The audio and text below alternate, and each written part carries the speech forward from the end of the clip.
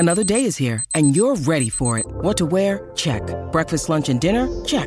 Planning for what's next and how to save for it? That's where Bank of America can help. For your financial to-dos, Bank of America has experts ready to help get you closer to your goals. Get started at one of our local financial centers or 24/7 in our mobile banking app. Find a location near you at bankofamerica.com/talktous. What would you like the power to do? Mobile banking requires downloading the app and is only available for select devices. Message and data rates may apply. Bank of America N.A., member FDIC.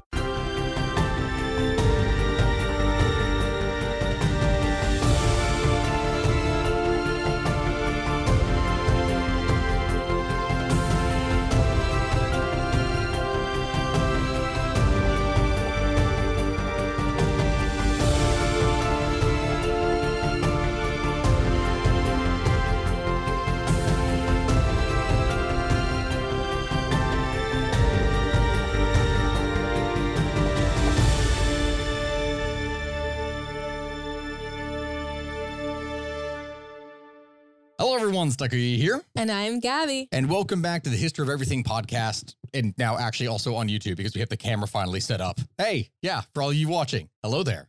For those of you listening, also, hello there, even though you can't really see me right now.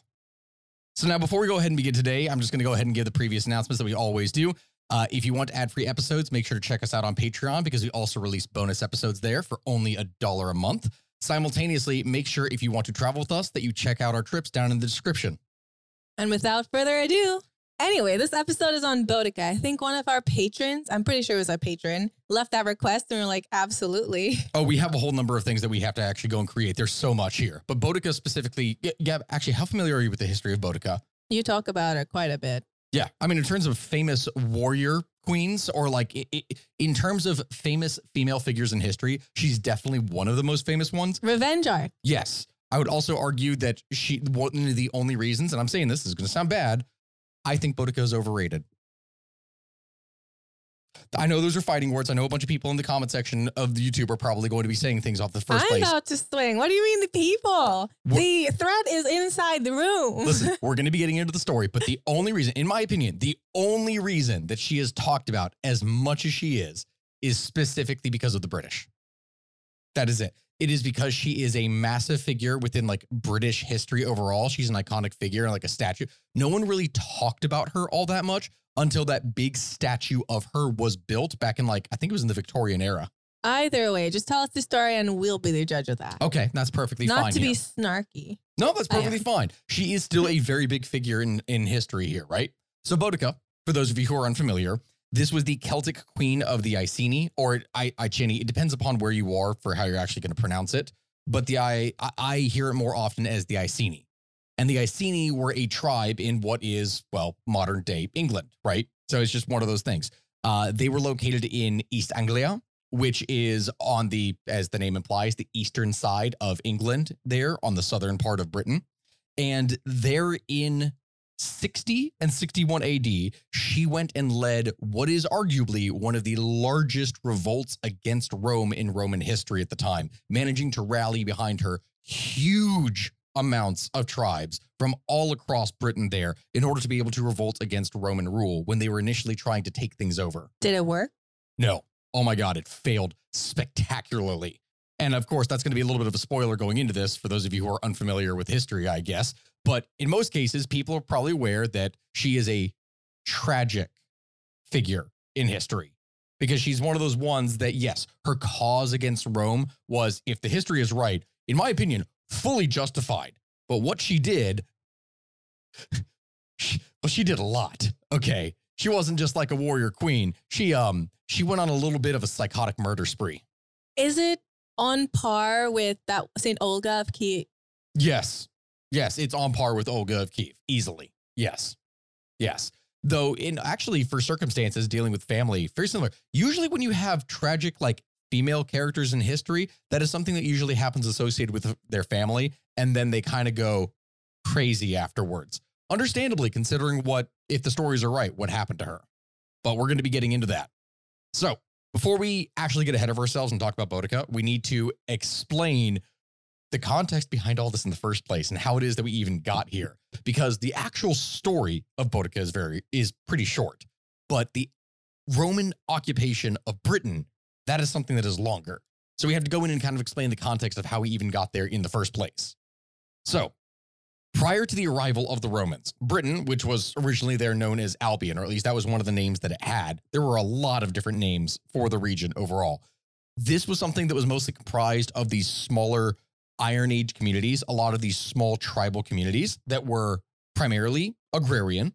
They were, again, tribal, and they had typically small enclosed settlements, and there weren't really necessarily any extensive kingdoms. Like you had some that would rise and then fall fairly quickly, which is something that tended to happen among tribal societies that would grow, gather strength, and then once a new leader would arise, everything that the previous empire controlled would pretty much fall apart. That's usually what ends up happening with a lot of these things in history. So anyway, Southern Britain would oftentimes share a lot of their culture with what we would associate as Europe, really. So a lot of the tribes had closer relations, and specifically the ones that were in the southern parts of England shared a lot of their culture with Northern Gaul, right? Which is modern day France and Belgium and that sort of region. Many of the Southern Britons were of Belgian in origin. Belgian? Oh, yeah. I love how you brought that up. Ironically enough, Belgium is an artificial state. For anyone who is not aware of this, Belgium is an artificial state that has no actual historical basis for it being its own separate entity. I've been saying this for years. How many Belgian rants have I gone on? Mainly it's to do with French fries, but so still. There's a number of different groups, right? You have the people like Flanders, you got the Wallonians, you have all the different groups. But Belgium was created as a state specifically to be a buffer between France and like everything else. Why? Napoleon. A lot of things in history, when talking about European history, going back to the 1800s, you can literally answer with, because Napoleon. I've seen a Napoleon movie. He wasn't that great. No, they really screwed that over. I'm going to do a video on that here for the Napoleon thing. They really screwed that up, and it pisses me off because I was looking forward to that. But anyway, you had the Belgian tribe, which when Belgium was created, that is where their name came from. Like they took inspiration from the ancient tribe that occupied the region, and they shared effectively a common language with them. In fact, past 120 BC, trading between Transalpine Gaul, which is, that's like Gaul from like across the Alps. That's what that means. So they would import massive amounts of goods from these regions here. We're talking about wine. We're talking about there even being evidence of coins and stuff being used. Gaul was way more developed than what a lot of people give it credit for, even with it still being tribal. And it's one of the things that made it a valuable target still for Julius Caesar to launch his campaigns in there. Because Rome meant expansion. And the thing about Rome and expansion is that expansion, do you know what that leads to? More expansion. Literally just means taking more stuff over. So did they use it as a staging point? Oh, yeah. Yeah, that was the big point. Because once you take over one territory and you've paid your troops because you got all this loot and you have everything else. You needed more money to pay your troops, so you need to expand more so that you can get more loot to pay your troops. And then once you can't expand anymore, you can't keep as large of an army and everything kind of collapses because now you have no one to defend because defending doesn't get you loot to pay your troops. There you go. Yes, that is precisely one of the things that would happen. Well, that was a lot. It was a lot. But you see that time and time again with history. I know we actually covered that when we did the episode here this previous week on the, not the Genpei War, but like the Mongol invasion. Yeah, defensive wars usually don't really pay unless it's going into modern times where you can actually do stuff for indemnities and whatnot. But generally speaking, you don't really get as much. And so although Julius Caesar's campaign didn't exactly result in conquest when he went over and actually invaded Britain, it was this intense trade. And some claim that even the southern tribes in England had actually sent troops, supplies, and aid and everything else across the channel in order to be able to help their kin. At least that was the claim that Caesar would make here that would justify why they would invade, so that across the channel in like 54 and 55 BC, Caesar would end up then going and invading. So previously the channel, or Mare Britannicum as it would be called, this is something that had always served as a kind of natural border between the European mainland and the islands. And so during his subjugation of Gaul during the Gallic Wars, Caesar wanted to cut off the Belgian. I'm going to say I know it's the Belgae, but I'm going to say Belgium because it sounds better in this case. But their borders were probably different. Yeah, I mean, it occupied the region, which is where the name got from. But yeah. So, okay, fine, the tribes. He wanted to cut off the trade from the tribes because these were very hostile to specifically the Romans. But the wine. Well, yeah, but trade. No, not allowed. Not allowed at all. They wouldn't want that. So he wanted to interrupt the trade, and he also, again, assumed that the Britons were helping their kindred, Belgae. Later, this is something that he would then use to rationalize the invasion and also say that the island was rich in silver. Was it rich in silver? No. He lied. It did have other minerals, particularly the most valuable thing that Britain had overall in this region was tin, because tin was something that a lot of people think, oh, like like tin cans. Yeah, that's not valuable at all. No, it is. Back in the day was valuable. Oh, particularly. What did they use it for? Tin mixed with copper makes bronze. Bronze is used for just about everything. They didn't use it necessarily as much for weapons or whatnot anymore. Like you didn't have the Bronze Age weapons because they had moved on to iron. But you still had bronze for stuff for like mirrors and all different kinds of things that would be used. So what caused Bronze Age collapse since we're talking about bronze? We can do that for an episode, but there's a lot of different things. You are trying to drive me into a trap here. I am. I know. I love talking about the Bronze Age collapse. Fine. Side note here, my personal opinion when it comes to the Bronze Age. His conspiracy theory, his personal conspiracy theory is, so you know how you have the sea peoples and everything else in there, right? So the thing is, I believe that since the Bronze Age was specifically something that was driven by bronze, which is made out of tin and copper, and across the Mediterranean, there are very, very, very few sources of tin and copper. Like there are very few. They only come from select regions. If even one of those mines dry up, you're basically going to have a collapse of an entire system. So I believe that it's a combination between weather, outside powers, like in the case of the sea peoples disrupting trade, and mines going dry, because that would effectively stop the creation of any kind of tools. Like you'd still have what it is that you previously had. We need to do an episode on this because I have some theories of my own. I had to take Old Testament in college for Bible university. And boy, did we dive into that. Wait, that was a big section? Yeah, it was really decent when you set up the entire background of the New Testament. One of the Testaments. Those classes blurred together. I think it was New Testament, though, because that was the harder class. They don't just teach the text. They teach the historical and cultural context. It's like a history class. And so I guess, well, the interesting thing about this is that even with all the time that this is taking place and all this trade is occurring, right? The Republic did know about the island's existence. But Britain, for the most part, was completely unknown to Rome. Like they didn't know really any of the details inside of it. And this was something that the people thought like, oh, it was this mystical land beyond the waters, right? There was all these stories about things beyond the, no, basically, that's one of the things that has a tendency to happen when talking about with stuff with ancient history. The amount of ancient weird beliefs that people had towards India and everything. I have weird beliefs towards Britain, so I get it. But they had all these weird, crazy practices. You know, one of the most beans on toast? Well, yes, but even worse, they did something even more terrible and awful to the Romans. They drank milk. Me? I'm Roman. Milk is disgusting. No, it's not. Milk is amazing. Okay. No, listen. I haven't even evolved to be able to tolerate milk, okay? It's gross. You're not supposed to be drinking something you have to like grow to tolerate. Be honest with yourself. No, milk is amazing. It truly is. No. Dairy products are wonderful. And I'm telling you this right now. Guys, in the comments right now, you have to side with me or him. Milk so superiority. you type milk is gross or milk is great. Milk superiority. And we'll tally this. This is a serious election. I don't want to see double comments. That is voter fraud. I'll put it on a YouTube poll that just says, is milk good? Yes no. It is vile. I'm going to do that and I'm going to link it to this episode. So for all the people, when I put this out on the YouTube community page, when people see this, they better type in the comments, I came from the poll. Like literally just put that in there. This is oat milk before y'all start to try to come for me. So anyway, right? That when I was doing the research to figure out this episode, when I saw that whole section on milk, I thought this is hilarious. I'm now going to do an entire episode for Patreon that is dedicated to the history of hating milk. And I'm going to be 2 pages of that. Yeah, which listen, it's a side note, I know, but I have to express it because the whole thing is really funny. So I'm going to give you a little bit of a detail of the stuff that I found. Right? You're so excited about your milk fact. I know I am, right? So, of course, during the visit to conquer Britain, which, yes, that is literally the best way that I can phrase it. The visit to conquer Britain, because that's what they did the first Just time, is they straight up had a holiday. visit. Yeah.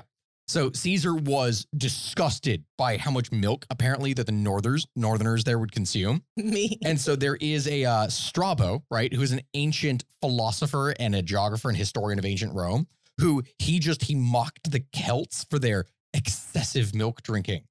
And Tacitus, who's another Roman senator and historian, would describe the German diet as being crude and tasteless by singling out their fondness for curdled milk. Which, I mean, to be fair, it's like curdled milk, but I mean, you'd use that then for cheese and other stuff, but it's besides the point. The Romans would often comment on how inferior other cultures were, and which, there's a thing referring to them as barbarians, but one of the marks that they would use to describe them as being inferior were milk drinkers. Because you're touching at cows to get the milk. I too side with the Romans. No, that wasn't why. That wasn't why. Truth be told, there is a reason. And honestly, looking at the justification for why they would think that it was disgusting and bad makes sense when you break it down to it. It wasn't pasteurized. Well, no. Like, even when it comes down to stuff like butter, right? They would use butter as an ointment. You didn't use that for flavoring on bread or other stuff. I didn't think about butter. I do enjoy some butter. Yeah. So, as Pliny the Elder would put it, there's a quote I have here. The choicest food among barbarian tribes is butter. Which sounds like such a mocking thing to say in the first place. And I know I'm going to go into a whole thing on this. It's not like milk drinking wasn't something that was done at all in Rome. It was. It just, you didn't do it excessively. Well, not only did you not do it excessively, you didn't do it in the cities or anything else like that. Milk was something that in the warmer Mediterranean climate would spoil very quickly, right? So you didn't use it for, like, you didn't have it for regular consumption. Anyway, moving on from the milk episode that I want to really create here for Patreon, Caesar's initial contact with the tribes didn't exactly go over great. He had to very quickly reorganize his army in order to avoid defeat because he had pretty much underestimated them, which is not a good thing.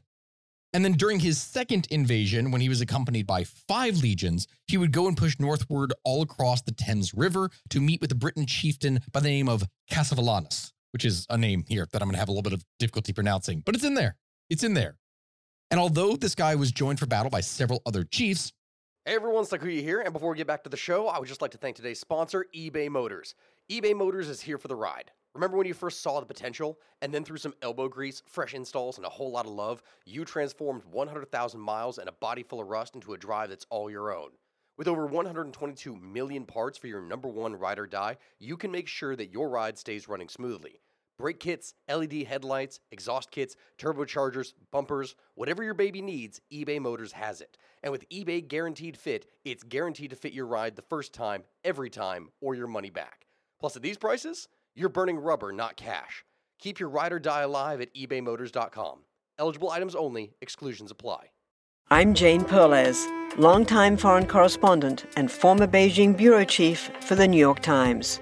I've been a foreign correspondent in lots of places: Somalia, Indonesia, Pakistan, but nowhere as important to the world as China. I mean, China is not dropping anti-democratic paratroopers into Montana. But of course, we did see things like the weather balloon/spy balloon riveting the whole country for a week. This is Face Off, an 8-part series in which we'll take you behind the scenes to key moments in the tumultuous U.S.-China relationship. We'll speak with a diplomat, a spy, a tech reporter, a U.S. admiral, even Yo-Yo Ma. Plus, my pal and noted China historian Rana Mitter joins the conversation. We'll look at what's driving the two nations apart and explore whether anything can help bring them back together. Face Off launches April 9th.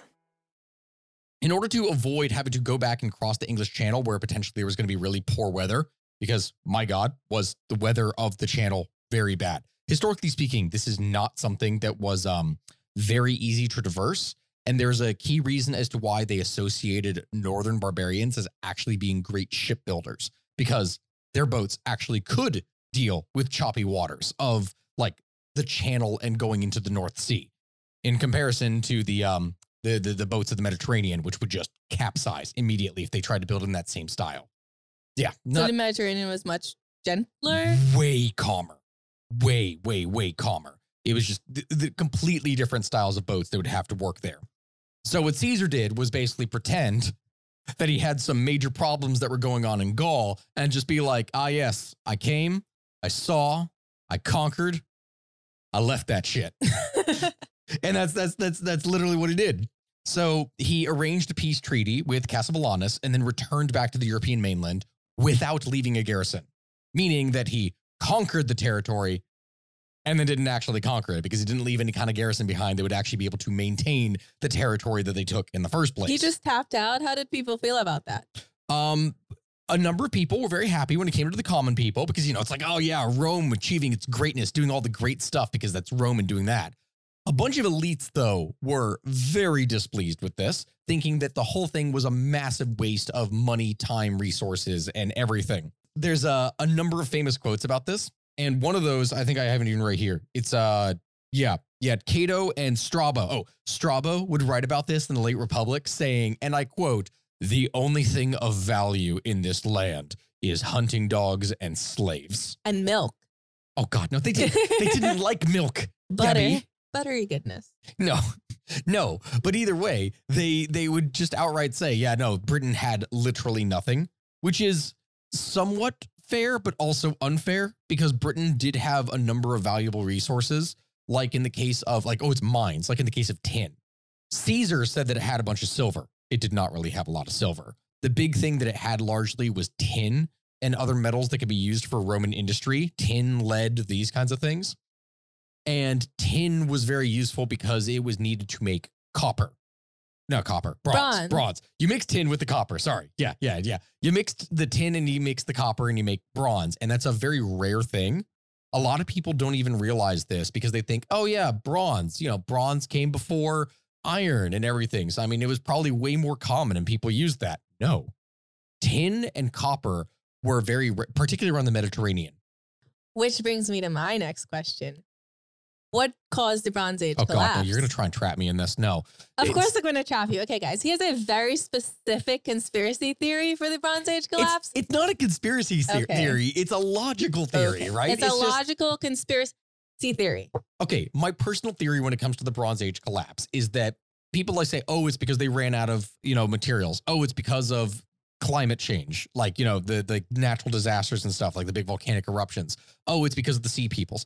I think it's a bit of a combination of all that, but I think that my biggest idea is that tin and copper were only mined in a few very select areas around the Mediterranean. The majority of that had to be imported, right? So if even a single one of those mines ends up expiring, right? If they run out of material within it to actually mine, this means that a huge aspect of trade goes with it. And that means people can't make tools. They can't make tools. They can't make weapons. They can't make literally anything that is used for the Bronze Age society. One of the other things is they would use the bronze to make coins. That means you wouldn't have coins that could actually be used here for trade or other stuff. Just like tin coins. Oh, yeah. Then it wouldn't have the same value. Improvise, adapt, overcome. They wouldn't be able to. Make a ginormous tin coin. Just do like the Spartan thing where it's like the iron rods where it's like they didn't trade in coins because they didn't want people to actually trade with them. They wanted to be self-sustaining and they hated the idea of outside trade and influence. So the way they would trade is through little rods of iron. They were bulky and horrible for trading. They improvised and they adapted and they overcame. But we should do an episode on the Bronze Age collapse because I have a lot of theories. Oh, you do? Because of New Testament. It was New Testament. You had to take that for your Christian school that you went to. Yeah, but basically it was like more history, culture, and then a little bit of just to give an idea of why the New Testament would exist. But we did go over the Bronze Age collapse. That makes a lot of sense. That does. In great detail. Well, anyway, in the case of Caesar, he had to leave because there were still some problems that they had in Gaul. Like they had there was a failed harvest and everything that had occurred at the time. And possibly there was going to be a rebellion. So he goes and dips out of there. And everyone is horrified. Or not everyone is horrified, but it's like the elites are horrified about his invasion in the first place and don't want anything to happen. And Britain kind of stays at peace. Not at peace. It's obviously fighting among all the different tribesmen, but Rome at least does not go and invade it for like another century again. And that brings us to Claudius. So at the death of Caesar and the civil war that would follow, the Republic was no more. It was now the Roman Empire. And the new empire's interest in Britannia would intensify under the leadership of a number of different emperors. But the one who would actually go and do something about this was Claudius. And it's kind of funny that this whole thing even happens in the first place, because in 43 AD, right, Emperor Claudius, with an army of 4 legions and auxiliaries under the command of Aulus Palladius, he goes and crosses the English Channel, landing at Rickborough, and they begin the conquest of the island, right? Some believe that the emperor only went in the first place to achieve glory, because remember the whole thing with Rome and like how they achieve glory is through war. You have to have some victories under your belt in order to do anything with politics. So, I mean, there's that. Also, there's the fact that Claudius had spent the majority of his life there in terms of politics under the boot of Caligula. Not Caligula. Horse guy, ocean guy. He was constantly being abused and mocked by Caligula. Caligula was a little bit of a shit to him. He's quirky. Oh, to say the least. Biggest, funniest part about all this, and we're going to get into the actual details of the invasion itself, is Claudius only shows up to this invasion for like 16 days. That's it. He is part of the campaign for 16 days. And then when victory is declared, he just takes credit for all of it. It's the same energy as on The Great, like Catherine the Great, that Hulu show, where they do this whole hunt and then all of like the king's men pin the animal they're hunting. The king just comes over and shoots it. And then he takes all the glory. They're like, oh my God, the king's such an amazing hunter. Amazing. Truly wonderful. Superb. I've never seen such shooting skill from a point blank range. Yeah, literally. He walks right up to it and shoots it. And everyone's like, oh, wow, he's brilliant. I'm pretty sure it was The Great. I don't know. It might have been something else, but it did happen in The Great. Yeah, that wasn't The Great, because there was a number of different cases like that where he would just take glory. Yeah. Which was all, I mean, The Great is not historically accurate. It's not, but it's very funny in how it actually presents things. I enjoy it. It is. So, okay. It got canceled. Sorry. Unfortunately, it did. It was still funny. It was still good. It's just, it wasn't accurate in the things that it changed, because I'll say this right now, side note from this, and I know I mentioned it when we did the episode on Catherine the Great. They made Peter in that a lot dumber than he was, or a lot smarter than he was? Lucky. They made him way more lucky than he actually was. He lasted way longer in there than he actually did. He also seemed to have not a lot of charisma, but slightly more. Which I guess was necessary. And way more psychotic. Yeah, I think they had to keep it that way to keep the interest, which is fair. No, it is definitely fair here. So, okay, as for the actual details of the campaign, right? The Roman army had landed on the British shore, and they marched northward towards the Thames River, and it was only there that Claudius would go and join them. So the Roman army then quickly overran a bunch of the different territory of the Cativolani with a victory that occurred at Camulodunum. This is near modern-day Colchester. Afterwards, the army would then move north and west, and by 60 AD, a lot of Wales and essentially everything to the south was occupied. In addition to the direct Roman settlements that they would set up from here, they would also establish a number of different client kingdoms that were effectively subservient to Rome, including establishing this with the Iceni at Norfolk and the Brigantes to the north. At the same time, one legion would still be sent northward with the future Emperor Vespasian. One legion would go northward, and then another one under Vespasian would go southwest, and he would capture 20 tribal strongholds by himself. Cities such as London, which at the time was Londinium, because, it's Latin names, is what they have here. These became very valuable Roman territories because with their proximity to the channel, they were A, very populous, and B, allowed them to be able to control the region. I say control, though. Wasn't clean. The ancient British people were very warlike, and they always were ready to revolt and fight back. And that is actually what would happen with a number of things. The Romans would face considerable resistance from them. As an example, there was one guy by the name of Caratacus, right?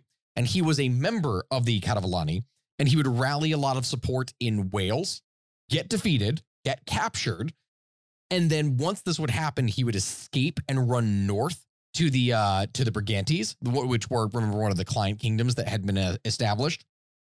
And instead of helping them, or helping him like he begged, they instead turned him over to the Romans because they're like, yeah, no, fuck that. We're not fighting him.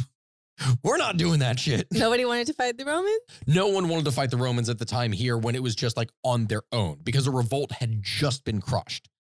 When a revolt is still going underway, you're more likely to be able to earn support.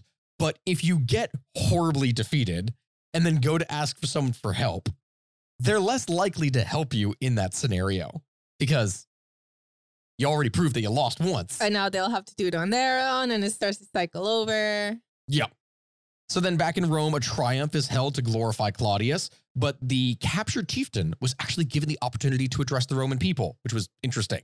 And I have no way to actually prove this quote is real or anything because it sounds way too fancy for him to just be able to say. But what he said was, and I quote, in his big speech, "Had my lineage and rank been accompanied by only moderate success, I would have come to the city as a friend rather than a prisoner. And you would not have disdained to ally yourself peacefully with one so nobly born. If I had surrendered without a blow before being brought before you, neither my downfall nor your triumph would have become famous. If you execute me, they will be forgotten. Spare me, and I shall become an everlasting token of your mercy." And all this was written down by Tacitus, which in other words, what that straight up means is, hey, the only reason that your victory meant anything is because I fought. If I hadn't fought you, you wouldn't have had anyone to fight, so therefore it would have been too easy and you wouldn't have had an actual triumph. There is no triumph without trial. I mean, he's not wrong. No, he's not actually wrong in that scenario. Like, there wouldn't have been a victory to glorify at all. They would have just marched in and people would have just been like, oh yeah, hey, we're Roman now, I guess. Like, that's all that would have happened. So did they spare him? Well, interestingly, yeah. Actually, yeah. But not only him, the life of him, his wife, his daughter, his brothers, they were all spared by Claudius. So it could have been just some like massive political maneuver that was done at the time. And he could have not said any of these things in actuality. We don't know.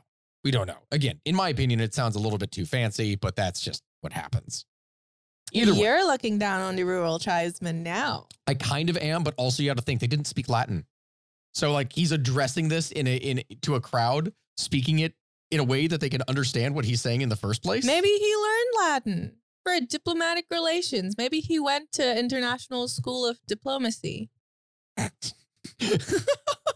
This time, I don't think that they would have had that here for many more years. They would eventually in Britain later on, going into the Dark Ages, like they would have a whole bunch of stuff that would be dedicated specifically to Latin schools. When you do your master's in international relations, are you going to learn languages so then we can become diplomats?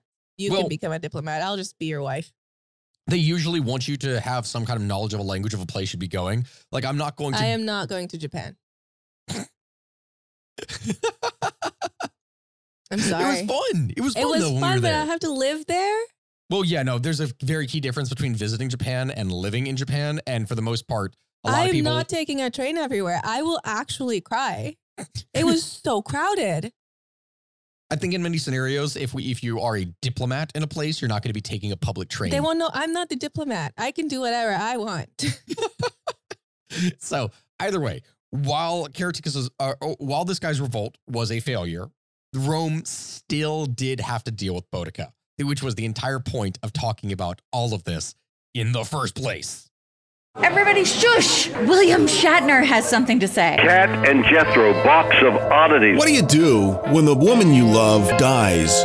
Well, of course you dig her up and you live with her. Aww. The show examines weird things. There are plenty of old photographs from this time period of children out in the streets playing in and among the dead horse carcasses. Oh, I miss those days. Things used to be so much simpler. Cat and Jethro. Then there's the urine wheel, which sounds like a really bad game show. Thing done weird things.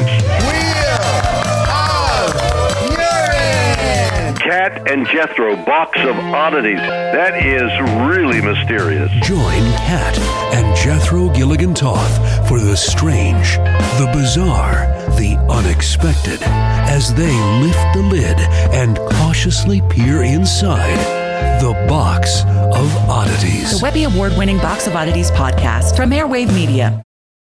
Okay, so anyway, when talking about Boudicca, this is where it gets a little bit interesting. And there's not all that much information that really goes into this. The primary sources that we have that talk about Boudicca's revolt are the Roman historians of Publius Cornelius Tacitus and Cassius Dio. That's pretty much where everything comes from. And the problem is that these are our two sources, and they have different stories for why anything even happened in the first place. See, Tacitus claims that the entire reason that the revolt even occurred in the first place is because of the ill treatment of the Iceni following the death of the previous king, which was Prasutagus, while Dio writes that it was a dispute over a loan. Interesting. Yeah.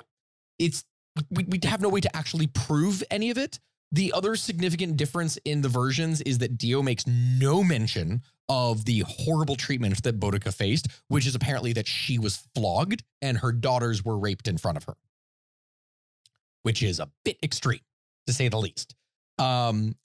There's all kinds of different issues here for the claiming. Also saying that she died from wounds in battle, not from poisoning. But between the two different accounts, the one that is generally accepted by most people is Tacitus, the more horrible one, arguably. And the reason being is that his father-in-law, Gnaeus Julius Agricola, was actually the governor in Britain who was chiefly responsible with the successful conquest and pacification of the region. And that is what would serve as the primary source of information for Tacitus. So even then, I'm saying primary source. It's our primary source, but to them at the time, it was still a secondary source because it was, being told the story of what happened from the previous guy. There really is no doubt that Agricola did participate in the suppression of Boudicca because he served under Suetonius, who was a commander at the time, and he was a young soldier back in 61 AD. So even if the story is not true, it's more likely to be just from the information that we have. Anyway, getting into this, the actual story of the revolt. So Tacitus tells us, and this is the quote from him, it's directly from his from the annals of this. Prasutagus, king of the Iceni, after a life of long and renowned prosperity, had made the emperor, so referring to Rome, co-heir with his two daughters. Prasutagus hoped that this submissiveness to preserve his kingdom and how. I'm butchering that in here. Hold on. Sorry. I'm reading directly from his quote now and it gets all fanciful for this. Okay. So I can read it. Okay. Do it, Gabby. Prasutagus hoped by this submissiveness to preserve his kingdom and household from attack, but it turned out otherwise. After his death, kingdom and household alike were plundered like prizes of war, the one by Roman officers, the other by Roman slaves.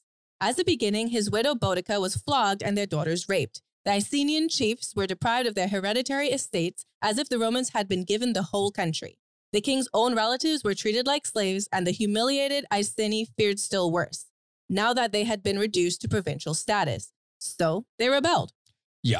So essentially the gist of it is what he had done is he divided his kingdom in half. He left half of the kingdom to the Roman emperor to be able to rule as a gift to the Roman state, like a ceding of territory to establish peace. The other half he left to his daughters, right? But Rome saw this as an opportunity of free real estate. It's free real estate, basically. But even then, the description of what they did, I completely understand rising up in revolt after this, moving in, because it's just one of those cases of history of I love the Roman Empire. I love all the stories and everything that goes into all this. Red flag. They were massive dicks. So many of them. You don't build an empire without breaking a lot of other people's eggs.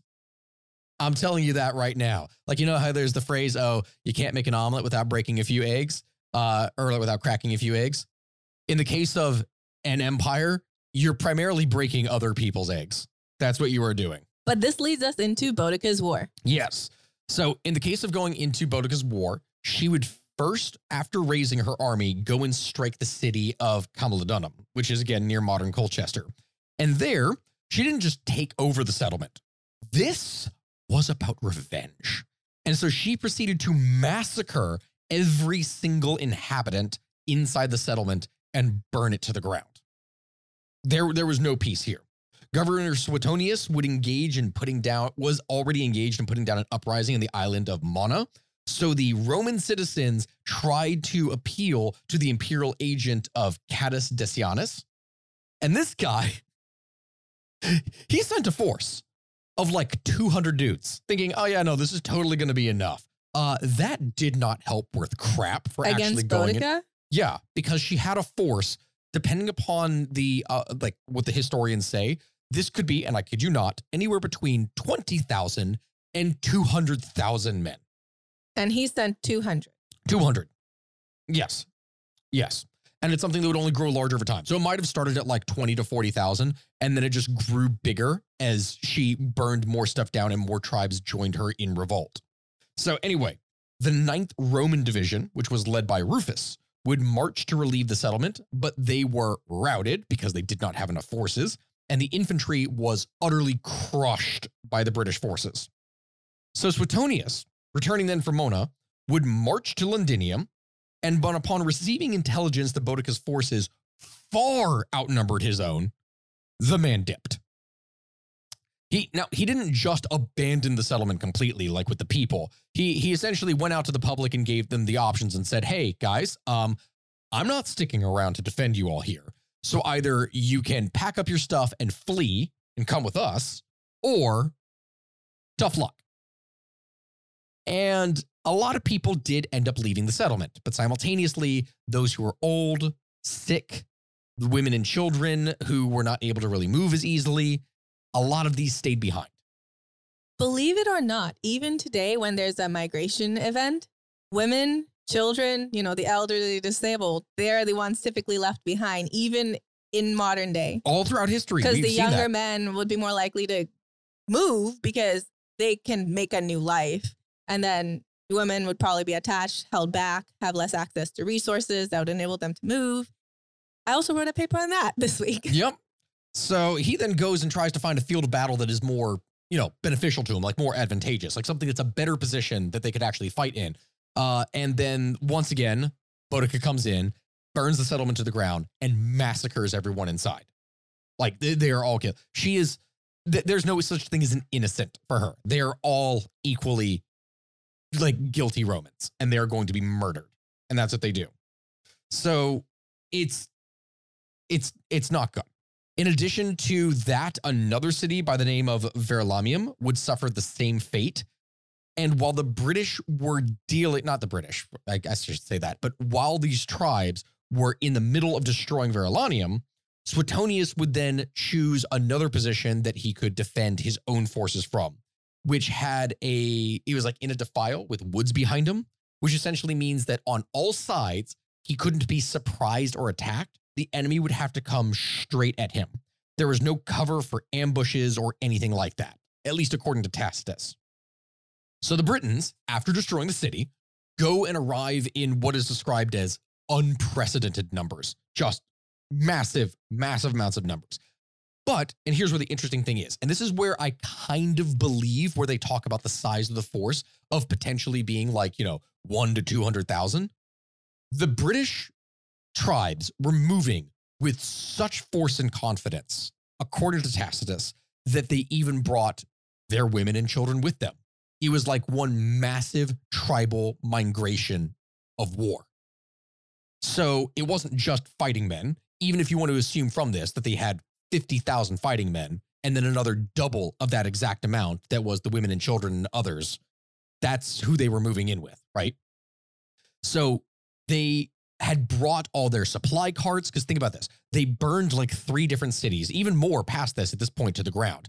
They stole all the stuff out of the cities, and they're taking these massive supply wagons with them filled with food, filled with resources, and filled with all of their loot that they took from the cities. And they park those wagons behind their lines. This is going to end up being a massive problem. Before the battle, what is said to have happened is that both leaders encouraged and inspired their troops, and then Suetonius gave the signal for battle to commence. After this happened, the infantry would move forward and throw up their javelins, and Boudicca's superior numbers here meant absolutely nothing. Think about this. You have a force of like that outnumbers the enemy by like 3, 4, 5, 10 to 1, right? But they've chosen a field of battle where all of your forces are condensed into a block where they're closer together. So the Romans start chucking their javelins, which is like the pilums and everything that they have. And there is really no way to defend against this because you are blocked up in one massive flesh block. They didn't have shields? They did. But the problem is that even then, it's still going to penetrate and hit in some areas. I feel like if it's so narrow, you just make a ginormous shield wall. Mm-hmm. the way that the Romans worked, and that's a great point. And then you just make rows of shield wall. Sorry to the guys in the front. Mm-hmm. Shields were also kind of expensive. So people didn't necessarily have them. You had the warriors who would, but remember, a lot of forces were lightly armed tribesmen that they themselves would fight with javelins and like spears with no shield. Hell, a lot of them didn't have armor. They would be like shirtless. Did the Romans have shields? Oh yeah, they did. They had a very large shield called a scutum that if I was holding this up, I mean, obviously I'm bigger than the average Roman was at the time, but. That's bold to assume. Wow. Yeah, no, I am. I'm 5'11". Thank you very much. They were on average like 5 feet tall. Okay. But the thing is, the scutum would go if they were holding out properly. It could almost be rested on the ground at times if they had to. But if I was holding it out, it would go from like my neck down to like my thigh. Not I mean my thigh, like even to my knee. It was a very big shield, right? So the shields that the British had, you look good there, Gabby. Thank you. She put on the Roman helmet for anyone who is listening to this for just the podcast. But anyway, a lot of the people were lightly armed tribesmen, and so the javelins would rip into them. And even among the ones who did have shields, the pilum javelins of the Romans were designed in such a way that they had a soft metal tip so that when it hit, they would bend. So the javelins couldn't really be pulled out and then thrown back at the enemy. And so if you have 2 or 3 javelins that are wedged in your shield now went from a 6-pound thing on your arm to a 12-pound thing on your arm that is way harder to maneuver. That's kind of like the issue. The more of those that are embedded, the less that you can use it, which means that now they don't have a shield to actually protect them. Did they were fighting with javelins too, so I don't. They would, but way better technology on the Roman side, way better construction, way better strength generally to be able to do things. It was an organized army versus a ragtag band of tribesmen. Correct. Especially with how they were positioned. So it wasn't good. So this is something that completely cut down the advancing wedge formation and it cut through their ranks. And then Suetonius then ordered the auxiliary infantry and then his cavalry to charge. This almost immediately routed the Britons, who turned and fled. But remember that supply train that I talked about, the thing that was behind them? Oh, so they can't escape. Couldn't escape. It created a literal artificial wall behind them that blocked their escape. And that is something that turned a battle into what effectively was a massacre. As Tacitus would write about this, the remaining Britons fled with difficulty since their ring of wagons blocked the outlets. The Roman did not spare even the women. Baggage animals, too, transfixed with weapons, added to the heaps of dead.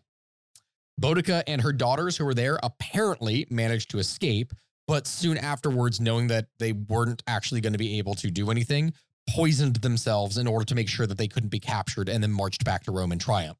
And also potentially raped again. Can we trust Tacitus because wasn't he Roman? Yeah, but that's pretty much the only source that we have from any of this. You also have to remember that the ancient Brits at this time didn't really have writing. Like they like the Druid religion and everything that was common throughout all this time is mostly oral tradition. We don't have a lot of writings about the things that would occur at that time. Are there any oral tradition that ended up being written down about this? Hell, we can't even pinpoint where this battle took place. That's the frustrating. So the name of this battle is called the Battle of Watling Street.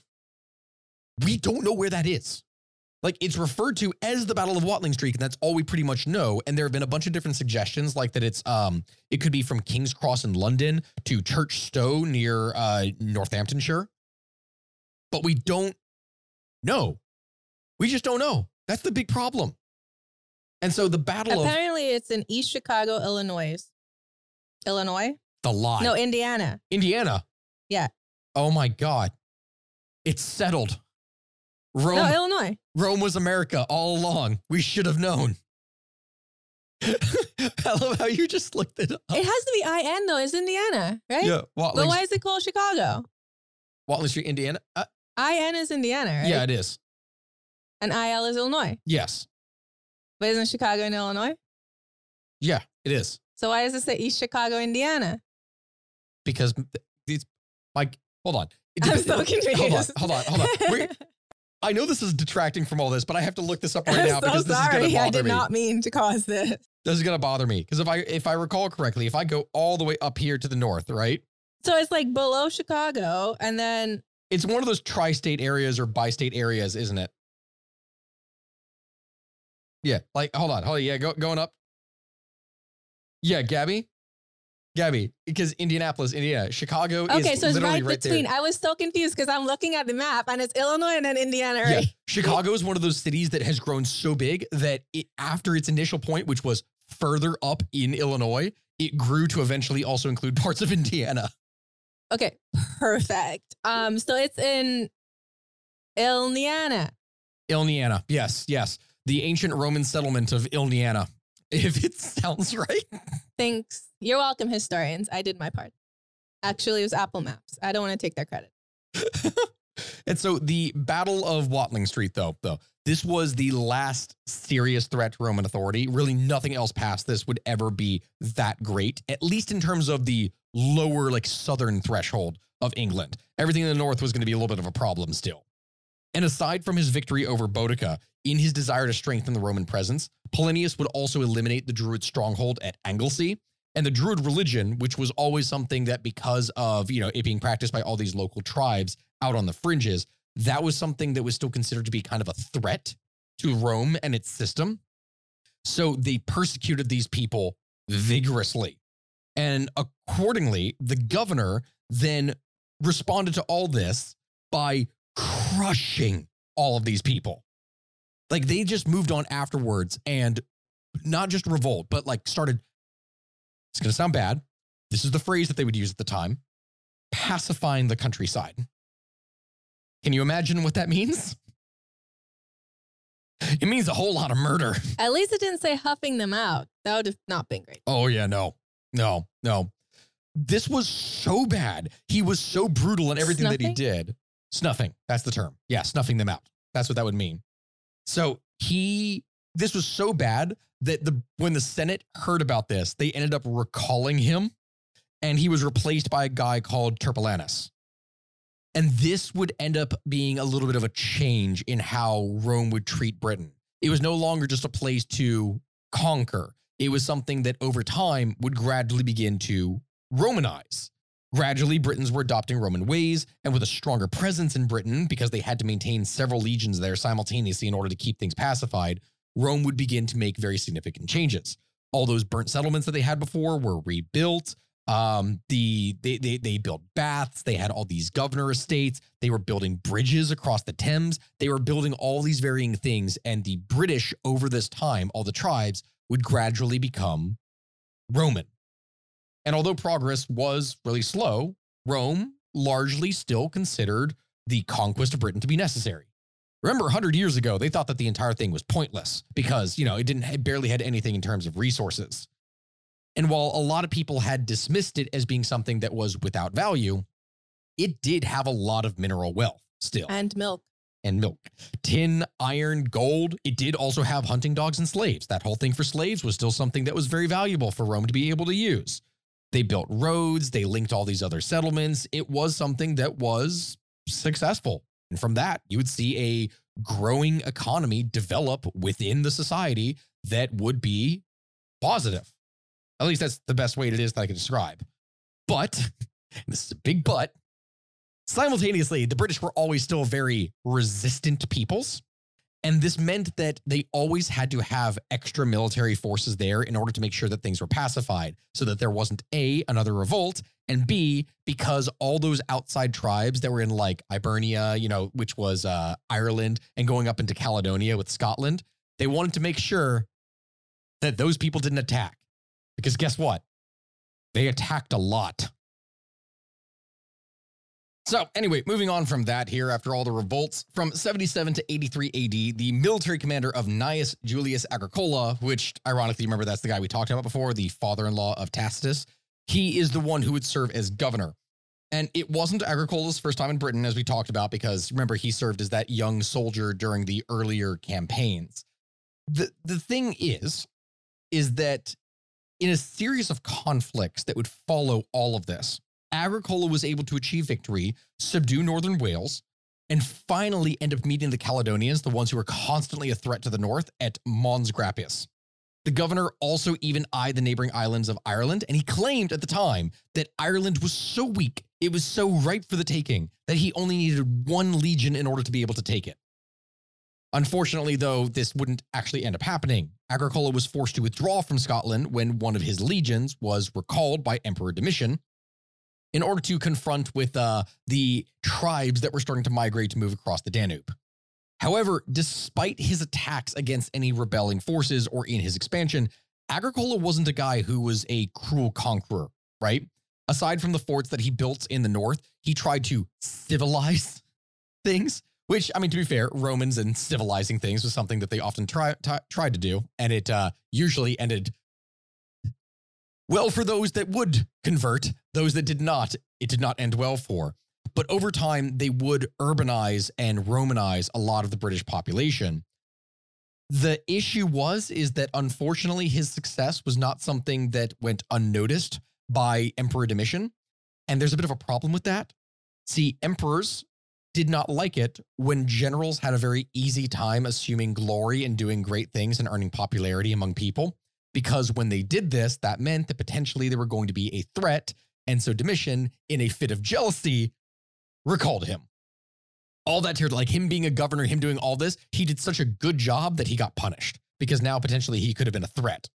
The territory that he desired to take, like going into Scotland and whatnot, this was something that would not be conquered for many more years. And even then, the Romans were never actually able to hold this.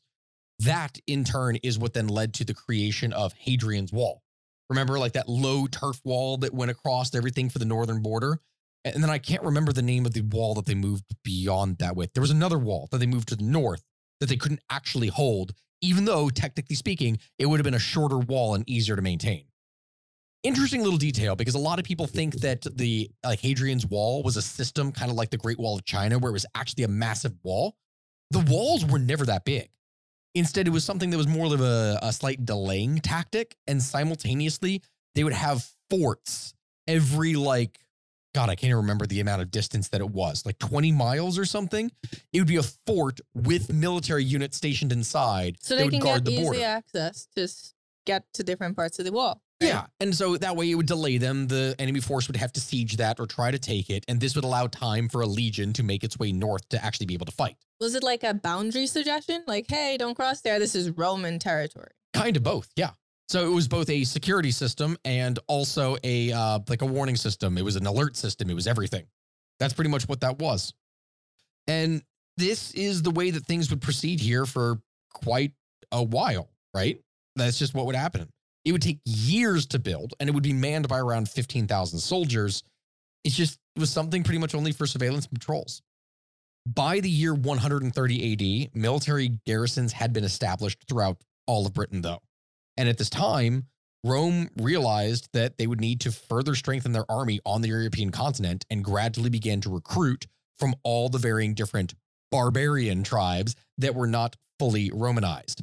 A lot of these came from Britain, from the Balkans, from all these varying outside far-flung territories.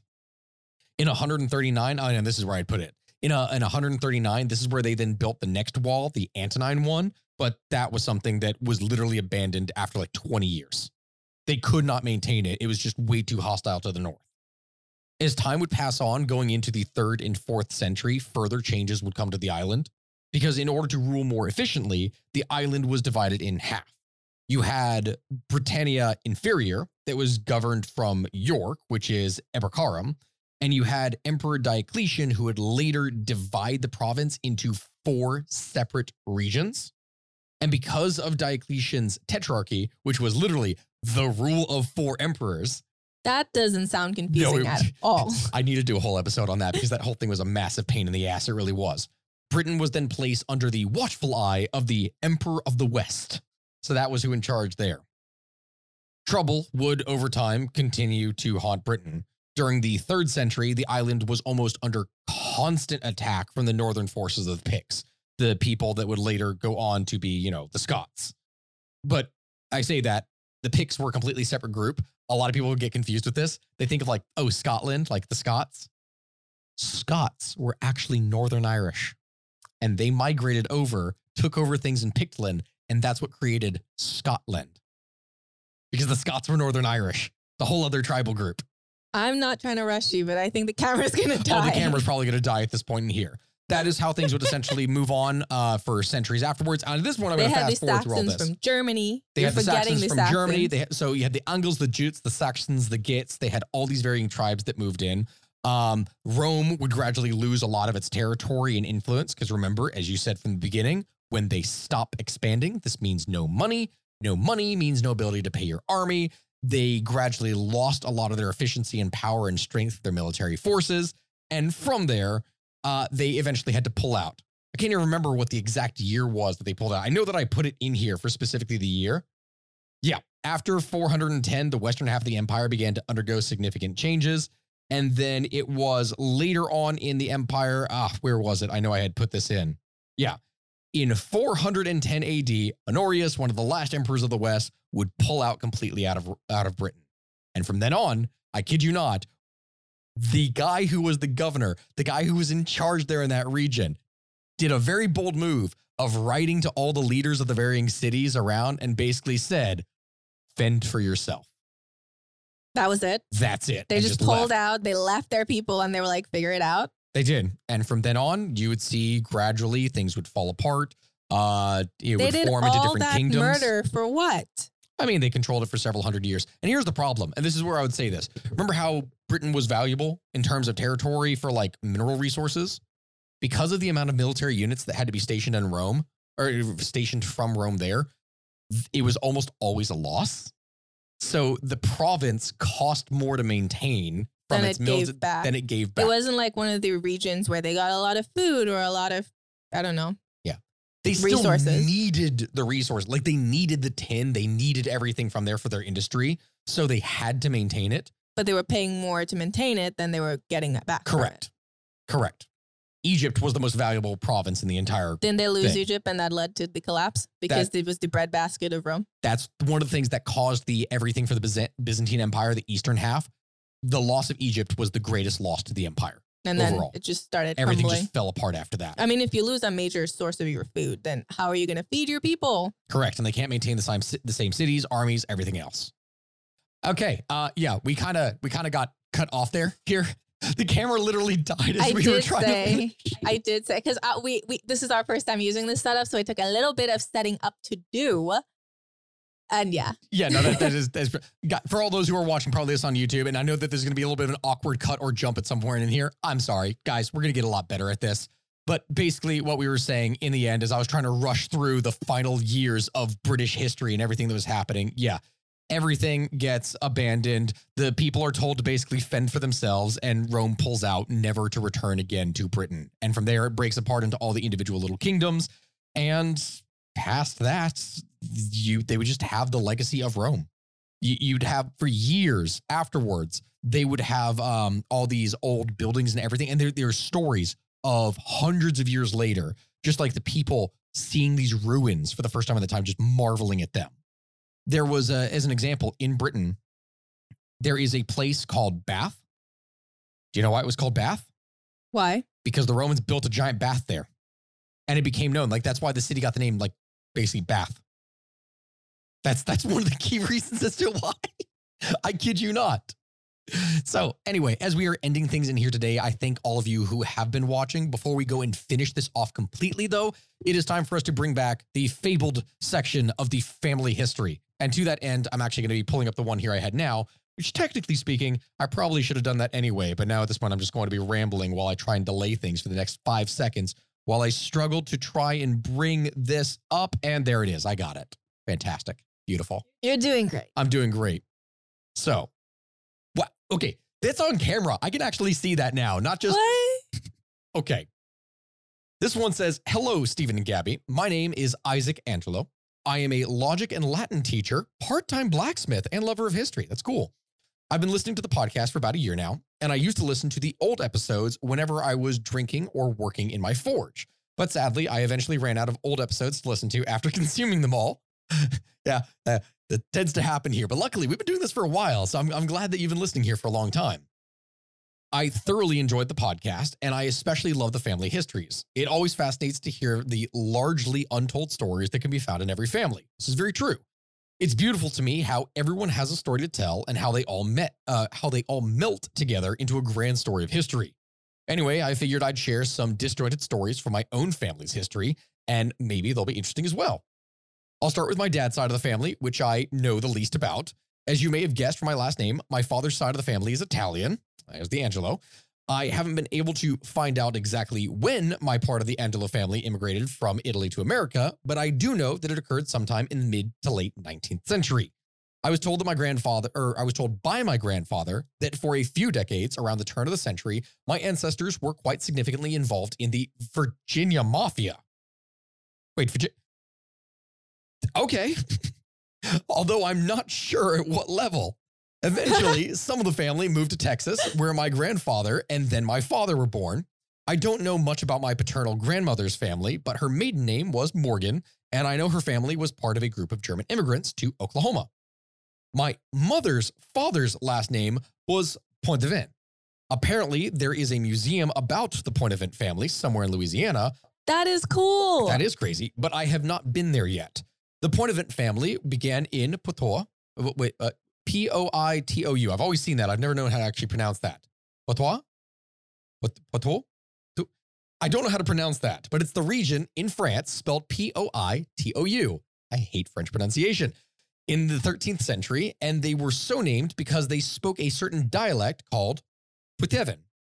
Eventually, my part of the family immigrated to Florida and were some of the 40 survivors of the Fort Caroline Massacre in 1565, in which the Spanish, led by Pedro Menendez, murdered 140 French Huguenots in an attempt to end French colonization of Florida. Ouch. Ironically, I was born and raised in St. Augustine, the first landing site of Pedro Menendez, where every other building is named after him. Anyway, the survivors escaped and some made their way to Louisiana, where the Poitevin family mixed with the other French settlers, as well as quite a few Scotch-Irish. Eventually, the Poitevin family grew and spread across America, and one notable Poitevin ancestor was Eliza Jane Poitevin, who was the first female newspaper editor in the United States. Interesting. She worked for the Picayune Times under the pen name Pearl Rivers, and so the Poitevin line continued down to my great-grandfather, Adolphe Poitevin, who served in the Coast Guard during World War II. His son, my grandfather, would serve in the Army. Following the war, he was stationed in Germany during the occupation. There he would meet my grandmother, who was born and raised in Germany during the war. My grandfather has many stories too many to include here, about life in 1940s Germany. Or not grandfather, grandmother, of course. She told me about her core childhood memories, getting shot at by Russian soldiers in passing trains as she picked potatoes for dinner. Yeah, no, they freaking hated the Germans. There was no peace for them. That makes sense. Budgeting 2 squares of toilet paper per person per day and running to the Frankfurt bomb shelter at any given time of day or night. She has a scar on her shoulder from where she was inoculated in the bomb shelter. Everyone in the bomb shelter was inoculated with the same knife, which was briefly held over a flame to sanitize it between use. What? Yeah, because what they used to do for anything is they would straight up cut you, and then inoculation was to insert something under your skin. But the knife is what got me. I know how inoculation works, but the knife. Well, listen to this. Apparently that wasn't enough because she still developed an infection which nearly took her arm. Yeah, a lot of my family had smallpox. Yeah. Not my current family, but back. She was then left with a divot on the backside of her shoulder the size of a silver dollar. Ooh. One story which always stood out to me as a child was the story of how rare true Nazism was in Germany. It was really only the people in power who held on to the ideals, and a few civilians who made up their small numbers with noise. Out of her entire family and neighborhood, only her grandfather was a Nazi. Ironically, he was also named Adolf, and as soon as he began supporting the cause, her grandmother kicked him out of the house and he was ostracized from the community. My grandmother's cousin was also named Adolf, and I find it humorous how common the name Adolf was back in those days. Yeah, because Adolf is I feel wolf, I think. Naming a kid that nowadays would be No, some couple straight up named their kid Adolf Hitler. They named him that. I'm sure the government made them change it. Not because they were Nazis. Right? I can't even remember if they did or not. But one dad named his kid Loser and Winner. Oh, God. God damn.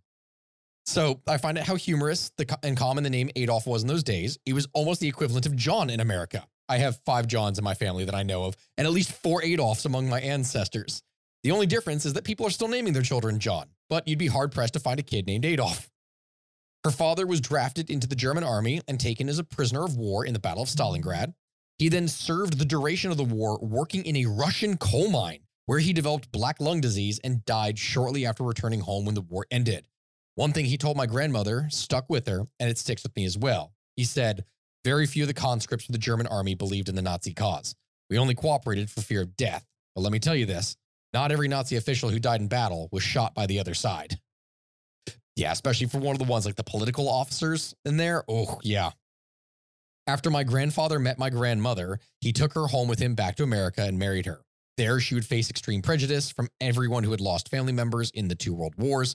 And in spite of this, she found a community in the world of healthcare and overcame the stigma surrounding her nationality.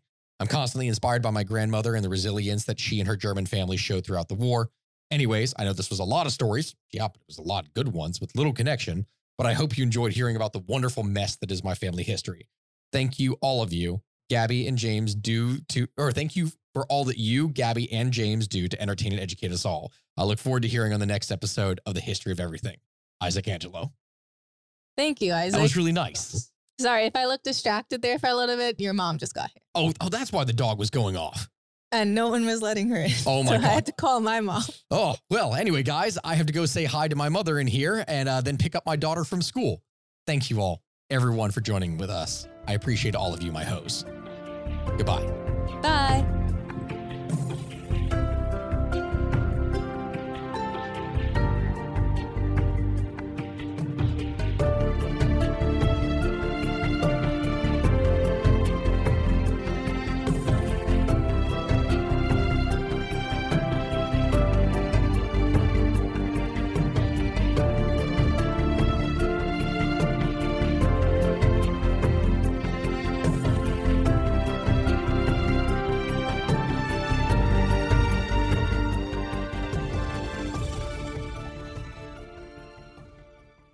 Want to learn how you can make smarter decisions with your money? Well, I've got the podcast for you. I'm Sean Piles, and I host NerdWallet's Smart Money Podcast. Our show features our team of nerds, personal finance experts in credit cards, banking, investing, and more. And they'll help you make the most of your money while cutting through the clutter and misinformation in today's world of personal finance. You'll get clarity on strategies to help you build your wealth, invest wisely, shop for financial products, and plan for major life events. Listen to NerdWallet's Smart Money Podcast wherever you get your podcasts.